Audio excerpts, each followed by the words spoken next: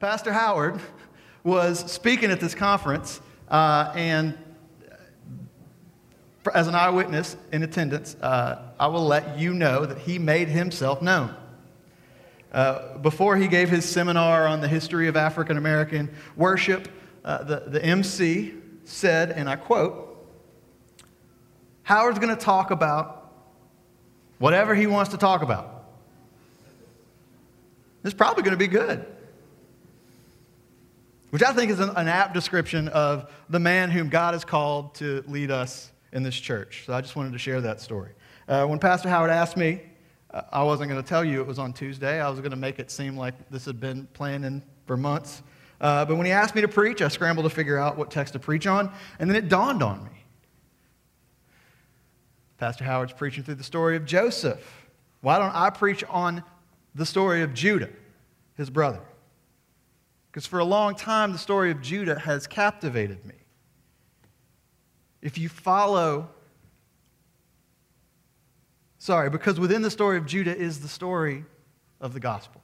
If you follow Judah through the story of Joseph, you see a redemption that is only possible by the grace of God. Judah turns from a criminal mastermind to a lying, cheating father, to a sexual miscreant, to a sacrificial leader, faithful to both God and family. So as not to step on Howard's toes, I'm only going to be preaching from one episode of Judah's rich and dynamic life, and that's what is found in Genesis 38. As you heard the text read, you may realize, some of you for the first time, that the Bible is not all warm and fuzzy stories about good people doing good things and being blessed because of their goodness. This story in particular is one of the grittiest, most obscene, and offensive stories in the Bible. You're going to have a hard time finding this story in any children's Bible, right? This one is the one that they gladly skip over with the little drawings. Mm-hmm. You're more likely to find this story on late night cable. Lifetime. This is where you're going to find this kind of story. Yet in the midst of all this sex and deception, I'm convinced that the gospel breaks through. Genesis 37 tells the story of Joseph's brothers selling him into slavery. Chapter 39 tells of Joseph and Potiphar's wife.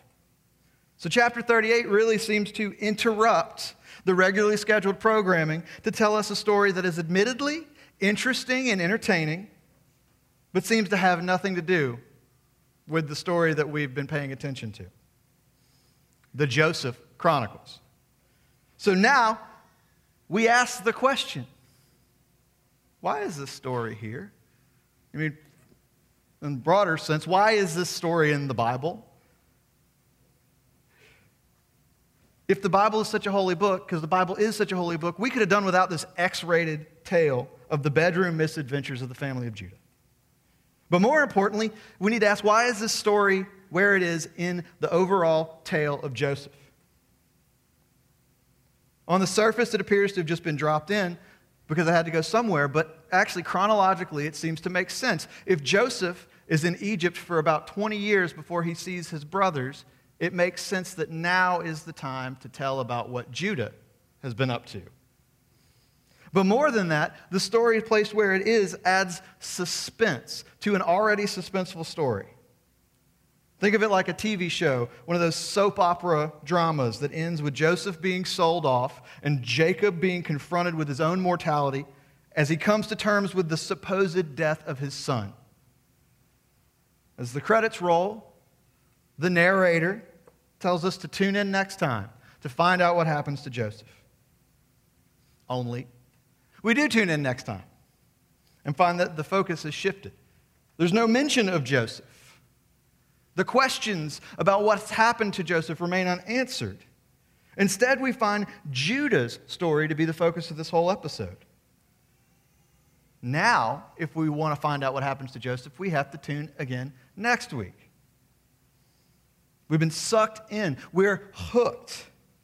So the Judah story acts as a distraction, an interruption, a non sequitur, an uncomfortable intermission related, but not entirely relevant. But this story is also more than just a backdoor pilot, like when Denise Huxtable went away to college, leaving the Cosby Show for a different world. Or when the Jeffersons left Archie Bunker's Brooklyn, or Queens, wherever. And they moved on up to the east side, to the apartment in the sky. The deluxe apartment in the sky. Sorry. This spin-off story of Judah is connected to the Joseph story because it is different. So out of place, so counterintuitive, so wrong. Judah's sexual indiscretions make him a foil for Joseph's purity. Judah's lack of faith and honesty make him a perfect contrast for Joseph's never-failing trust that God is with him. Judah's behavior also connects him back to his father, Jacob. Like father, like son, the deceiver is inevitably deceived. So this truly isn't a random story inserted into the greater Joseph tale, but an intricately woven masterpiece that samples the beats of the past and introduces beats sampled in the future. But I'll offer one more reason why this story is here. Possibly, no, not even possibly, the most important reason why the story is here. You see, it's from this family, this man, Judah, that Jesus Christ descended. Judah knocked up his daughter-in-law thinking she was a prostitute. And it was through an illegitimate son that the promised king was to come. Judah's great-grandchildren were heirs to a promise that was made to his great-grandfather. And it's through Judah that we have the great King David, and through David that we have and the even greater King, Jesus Christ. This is no doubt an embarrassing part of Jesus' family tree, but it's there, and God uses it. I'm a bit of a genealogy buff myself, which makes me really cool. Right. But what would TV shows like Who Do You Think You Are and Finding Your Roots that trace the family trees of celebrities, because those are the only people's family trees we seem to care about, genealogy is actually not as nerdy as it once was, so I keep telling myself. But often, when you dig up the past, you find things that you wish weren't there. I could go on for days about my family. There is no changing the past, but Jesus can redeem it. And so we look at this text. As we look at this text, I want you to keep in mind all these things, that there is suspense, there is connectivity, and there is a series of embarrassing events that only Jesus could make sense of. Those are not my 3 points, so if you try to follow 3 points, I'm sorry. Anyway, the story begins. It happened at that time that Judah went down from his brothers and turned aside to a certain Adullamite named Hira. At some point, shortly after he and his brothers sold Joseph and fabricated the lie that he had been killed, he parted ways with his family and went to live among strangers. He met an Adullamite, who is someone from the city of Adullam, named Hira. Adullam was a Canaanite fortress. And Judah's relocation to a Canaanite city tells us something. Though Judah and his brothers were the rightful owners of the land that they inhabited, they weren't the only people living there. The Canaanites had been there for hundreds, maybe even thousands of years. And this made things tricky for the patriarchs of Israel, because they were never truly part of the people of the land. God had promised to give Abraham land and family, but this promise wasn't to be completely fulfilled for hundreds of years, even after Judah is dead. Therefore, there was an implied racism, for lack of a better word, between the early Hebrews and the Canaanites. Abraham makes sure that Isaac doesn't marry a Canaanite girl. Isaac himself is grieved by the fact that his son Esau takes not one but two Canaanite wives. Therefore, Judah's association with Hira, the Canaanite, and his marriage, as we'll see, to another Canaanite, are troubling. But what's more troubling is the language used here of his arrival in Canaan. He's left his brothers, and though we're not told why, we can assume that he could not bear the guilt of watching his father grieve the death of a son that he knew was not dead. He probably couldn't bear the guilt of his brothers, who would constantly remind him that it was, after all, his idea to sell Joseph. So instead of having to stare at that empty chair at the dinner table for the rest of his life, he takes his leave and goes down from his brothers. His family lived in the upper hills of Canaan, and so geographically this makes sense. He would have had to go down from the hills into the plain. But more than a geographical descent, there's a moral descent. Whereas Joseph is said to have been brought down to Egypt, Judah goes down of his own accord. But more troubling than that is the language used here of turning aside. He turned aside to a certain Adulamite. Literally, he stretched himself towards this man. This stretching is a strange word and speaks of being pulled off course, distracted, tricked, trapped, getting sidetracked and overwhelmed. Like going to the mall or Best Buy or for Pastor Howard, Costco. You never just get what you came for, but are constantly stretching towards other things that catch your eye. This is a theme running through this story. Judah does not live by faith, but by sight. Whatever catches his eye is pleasing, and he goes after it. But finally, we'll see it's what he sees that proves him guilty. So Judah, in his sidetracked, turning aside, stretching forth in Canaan, saw a Canaanite girl, and without any delay, the story turns to sex and babies. He took a wife from among the very people he was called to be set apart from, and in rapid succession, they have 3 kids, Onan, and Shelah. And the text also has a puzzling note at the end of verse 5 that Judah was in Chazib when his wife gave birth to Shelah. Now, the English makes it seem that Judah was some deadbeat dad. He had abandoned his wife and gone to some other city while she was in Adullam. That's what I've read in commentaries. I'm not entirely convinced that that's the case because the Hebrew is not clear. What is clear is that the name of the city, Chazib, means deception, which is such a common theme in this story that it must be important. This fact is foreshadowing as well as calling back to the major role of deception in Judah's life. The man who deceived his father with a bloody coat will later deceive his daughter-in-law, and even later be deceived by said daughter-in-law should no doubt be at home in a city called Lies. Now the story fast forwards again many years when has reached adulthood. Judah, as was the custom of the time, picks a wife for We're not told if Tamar was a Canaanite, but never mind if Tamar is an unworthy bride for because it seems, was wicked in the sight of the Lord. We do not know what made wicked, but only that his wickedness caused him to die.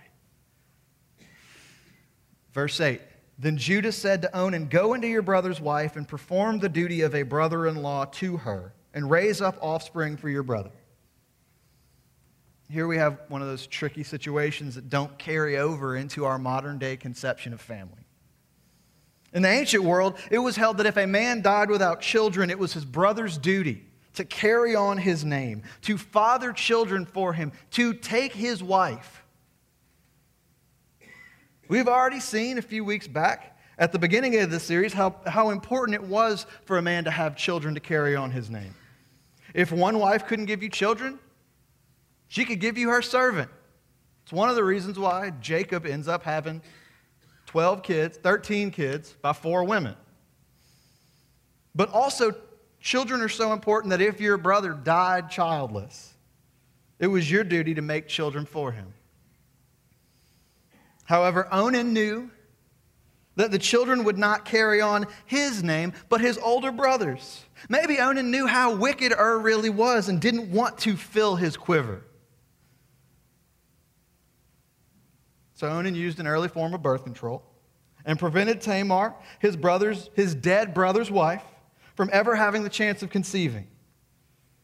And the Bible tells us that Onan was essentially no different than And because of his wickedness, he too died childless. Verse 11. Then Judah said to Tamar, his daughter-in-law, remain a widow in your father's house till Shelah, my son, grows up. For he feared that he would die like his brothers. So Tamar went and remained in her father's house. The English of this text doesn't really paint the real picture. The Hebrew paints a portrait of a man who has lost two sons and does not see their mutual wickedness as the cause. Instead, he sees Tamar as the common denominator. Died because of Tamar. Onan, too, died because of Tamar. Far be it from me to let Shelah die because of this woman that I can't get rid of. In fact, the paranoia of Judah borders on insanity because in the Hebrew, he's talking to himself.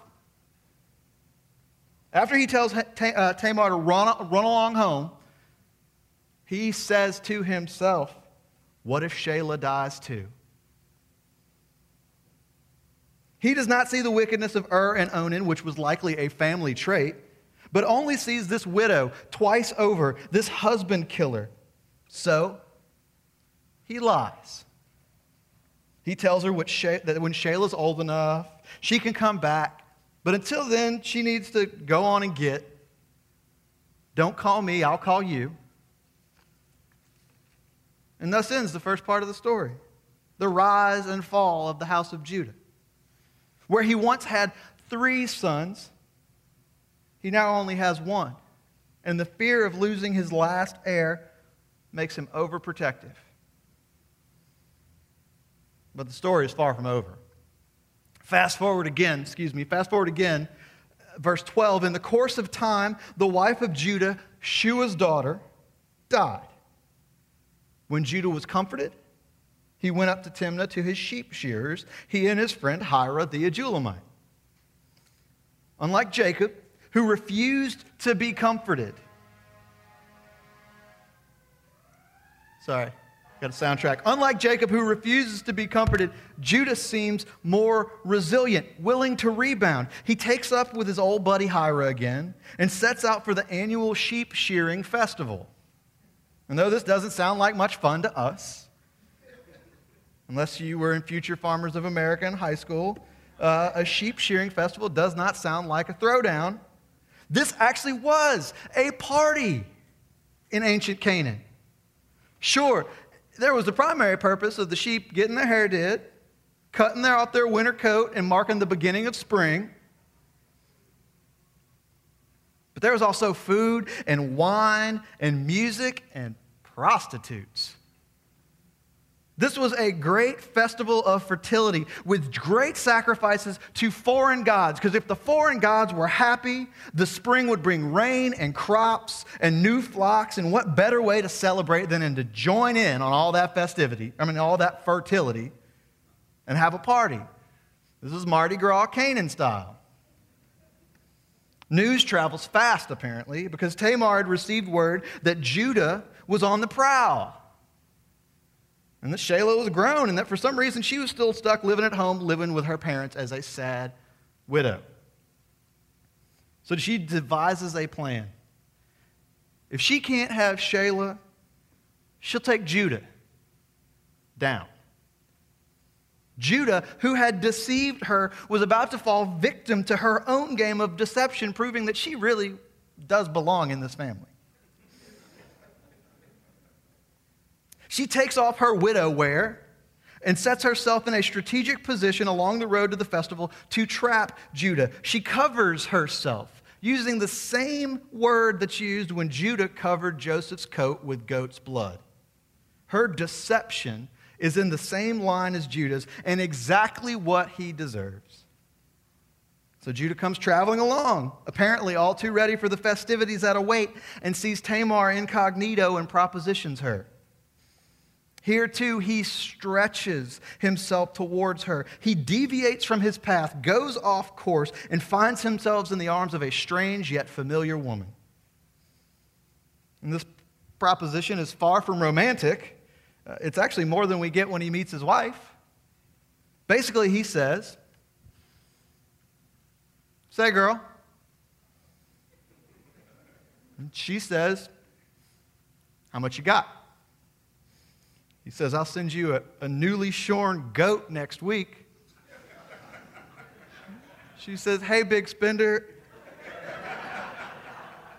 I'm going to need collateral." So he says, "Name it, it's yours." And she says, "Give me your signet, cord, and staff." Basically a credit card, social security number, and driver's license. And he says, "Okie dokie."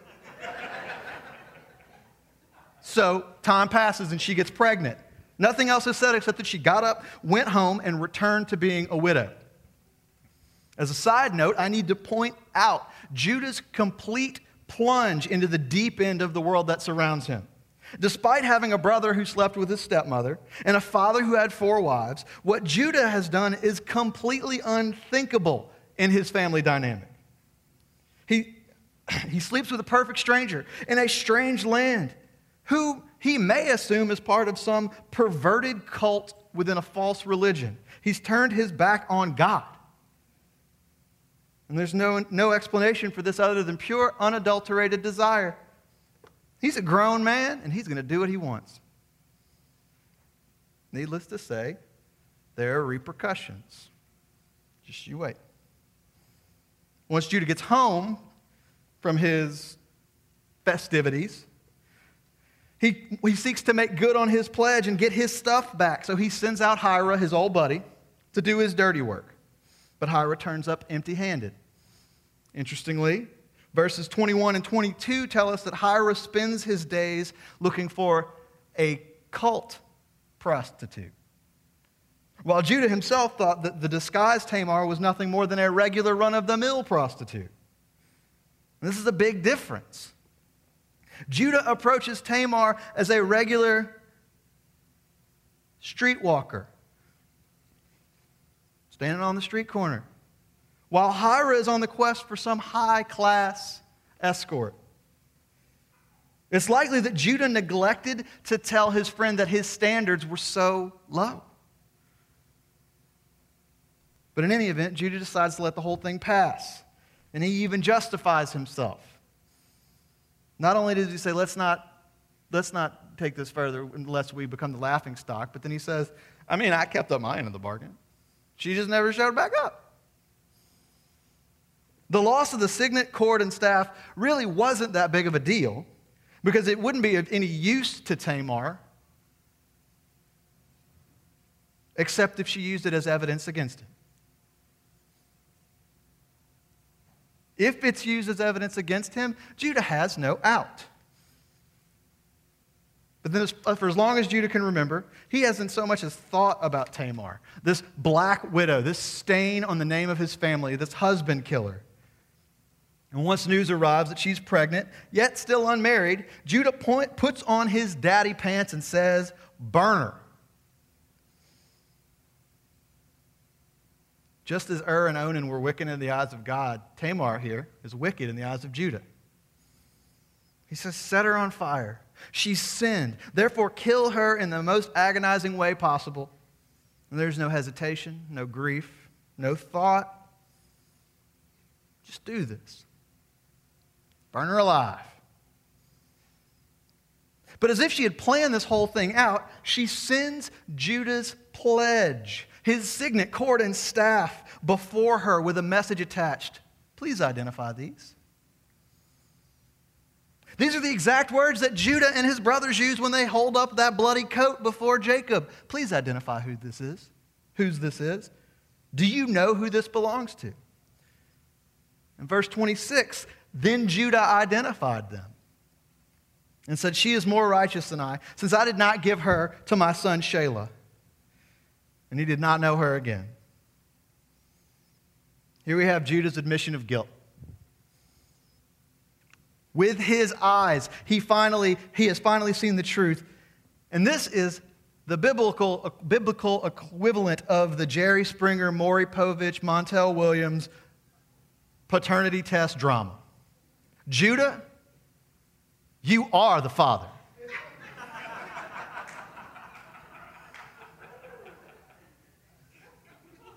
Paternity test may lie, but when the girl gives you your stuff back, there's no way out of it.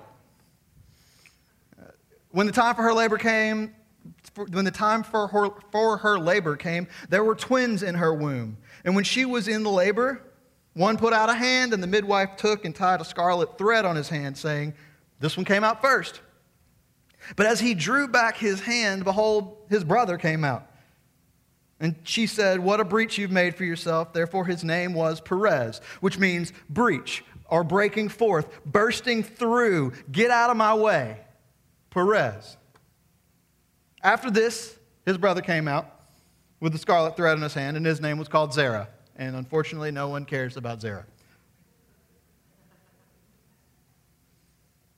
So what do we do with this story? We need to unpack some things a little before we can call it a day. But the overarching message that I want you to see, if you only remember one thing from this sermon, it's this. God chooses and uses who he wants, how he wants, and when he wants. If we look at this story in isolation, we see nothing but perversion and lies and a whole bunch of bad biblical role models. But if we consider this story and its place in the light of the rest of the biblical story, we see that God's going to do his thing. And there ain't nothing we can do to stop it. Before this, Judah hatched a plan to sell his brother into slavery, make a buck, and let somebody else kill him. He created a family tragedy whose shadow would not be lifted for another 20 years. In this story, we see a man who's only looking out for number one. Losing 2 sons and a wife sends him into a downward spiral of self-gratification, looking for love in all the wrong places. But after this, we see a changed Judah. A man who's willing to put his own life on the line for the greater good of his brothers. We see a reformation and a transformation from a man who lived by faith to from a man who lived by sight to a man who lives by faith. And not just any old faith, but faith in a living God who never fails.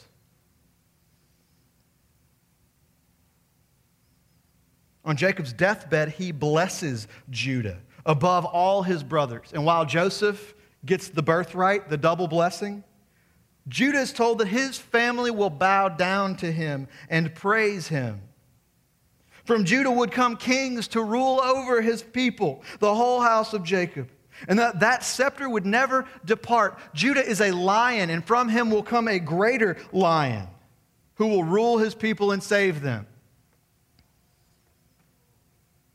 But what we need to see is that these promises don't find their fulfillment for another 2,000 years.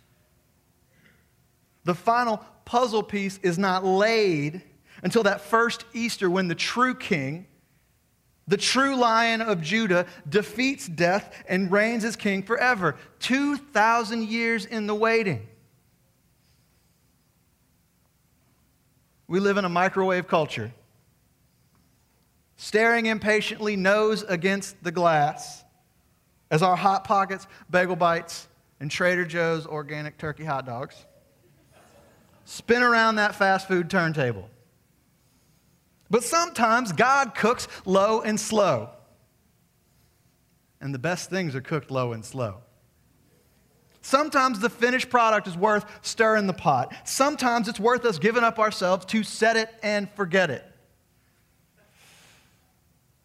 God chooses and uses who he wants, how he wants, and when he wants. When he wants. You can't rush God. Sometimes God takes hours or days or months or even 2,000 years to bring about the promises and blessings that he has set about. And sometimes Most times, in fact, we can't even begin to grasp the ways that God is going to bless us and change us through the very things that make us cry out to Him. Judah, as far as Genesis 38 is concerned, was a terrible human being. I mean, he's among the worst of the worst. He's a criminal mastermind, a liar, a thug, a deserter, a terrible son, a worse father, a manipulator, and a cheat. He's a scrub. And this doesn't even include his sex life. In our text, he's abandoned his family, abandoned his God, turned away, stretched himself away from the path he should have been on, been silent in the face of wickedness, failed to assume his role as leader, lied in order to protect himself, neglected those in need, refused love and comfort to someone who was hurting in his own household, sought love and comfort in the things of this world, saw refuge in false gods, was a hypocrite and a potential murderer. Judah is the lowest of the low, the worst of the worst. Judah's sons were no doubt wicked in the eyes of God only because they learned it from daddy. But here's the rub. You're Judah. Every time you fail, fall short, or freak out, you show your genetic defect. Just as Ur and Onan were wicked because their father was wicked, you too, without Jesus, are wicked in the eyes of God. As we say in my family, you got it honest. You lie, you cheat, you steal. You argue and gossip because you think that only you know the whole truth of every situation. You neglect those who need love and then complain when you're neglected. You murder in your heart, if not in your words. For out of the overflow of the heart, the mouth speaks. You call for others to be exposed, put to death or trial or dismissal or unemployment while you keep your deepest, darkest sins, your unqualifying secrets hidden. But most importantly, you turn away from God. You stretch yourself away from the things of God and find your worth, identity, and satisfaction in the things of this world. Your job, your marriage, your education, your race, your political views, your theological views, your status among friends, family, and co-workers. We all find our sense of satisfaction and worth in things that will never truly satisfy or make us worthy. We willingly stretch ourselves away from God in order to make ourselves God. In order to make ourselves the God of our lives and the God of other people's lives. But there is a message of hope in this painful truth. God's not surprised. He's not shocked by our sins. He knows, He knew it all along.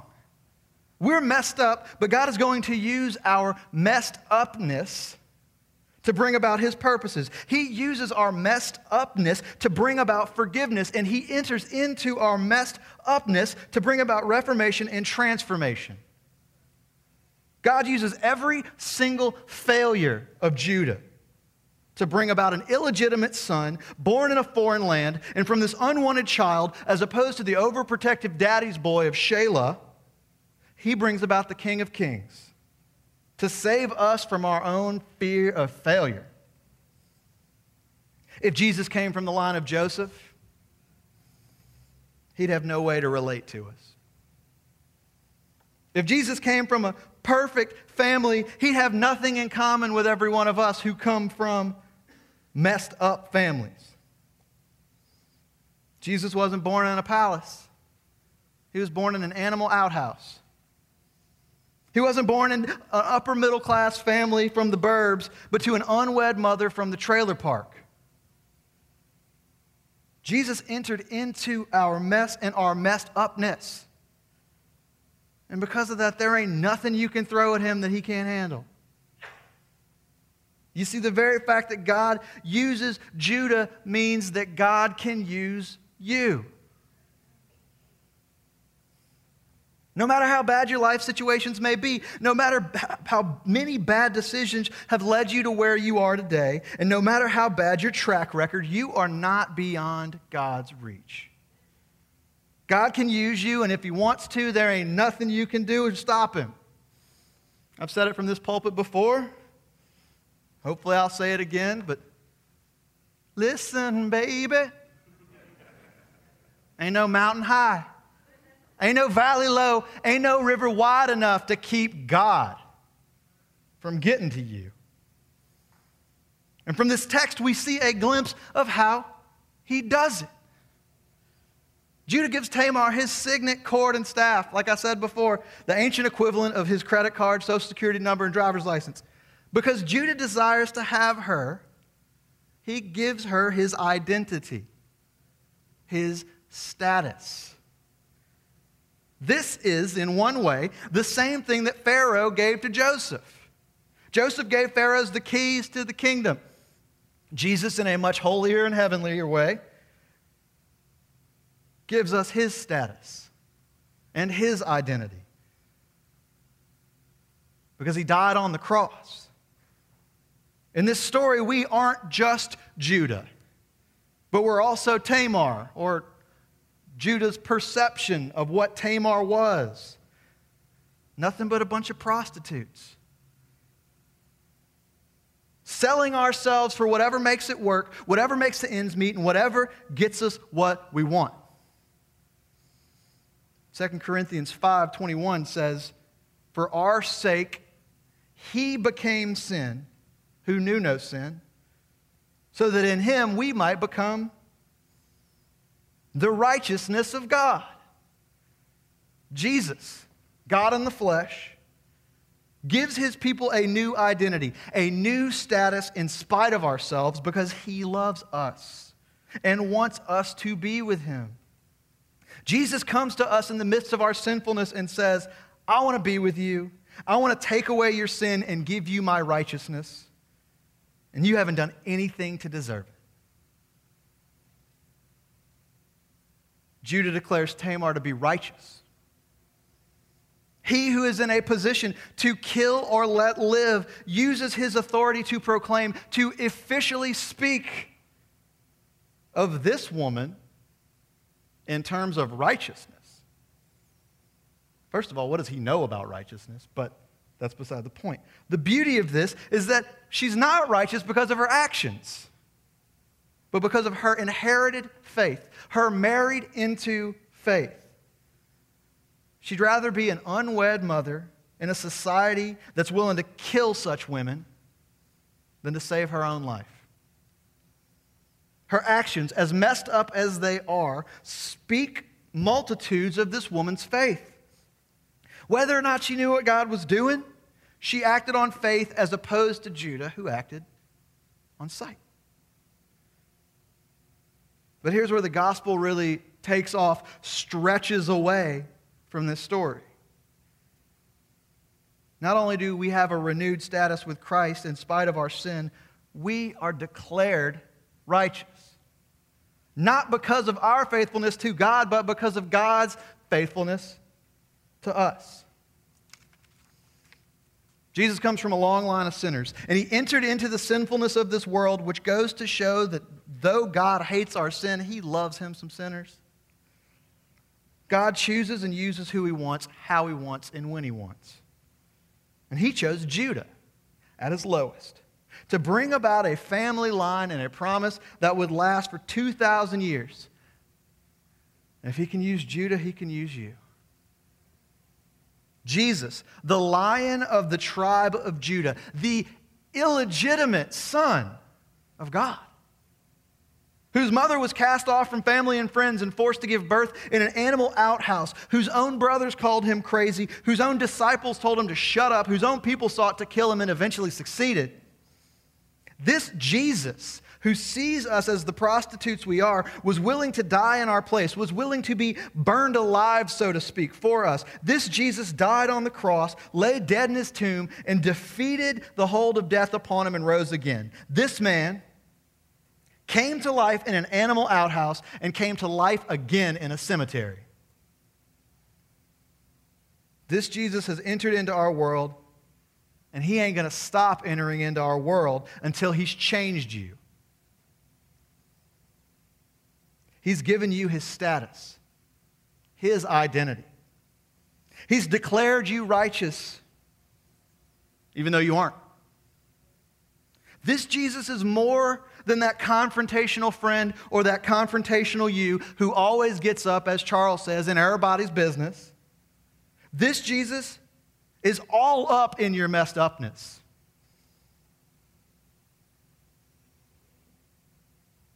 There's nothing that he doesn't have his hand in. And this Jesus can make you and break you and change you. And this Jesus is the same God who chooses and uses who he wants, how he wants, and when he wants. Don't fight it. Run to it. Your messed up story has got nothing on Jesus. Don't try to impress him or wait until you're better. If you tarry till you're better, you will never come at all. Just believe. Let's pray. Father, I thank you for the very fact that you have got this under control.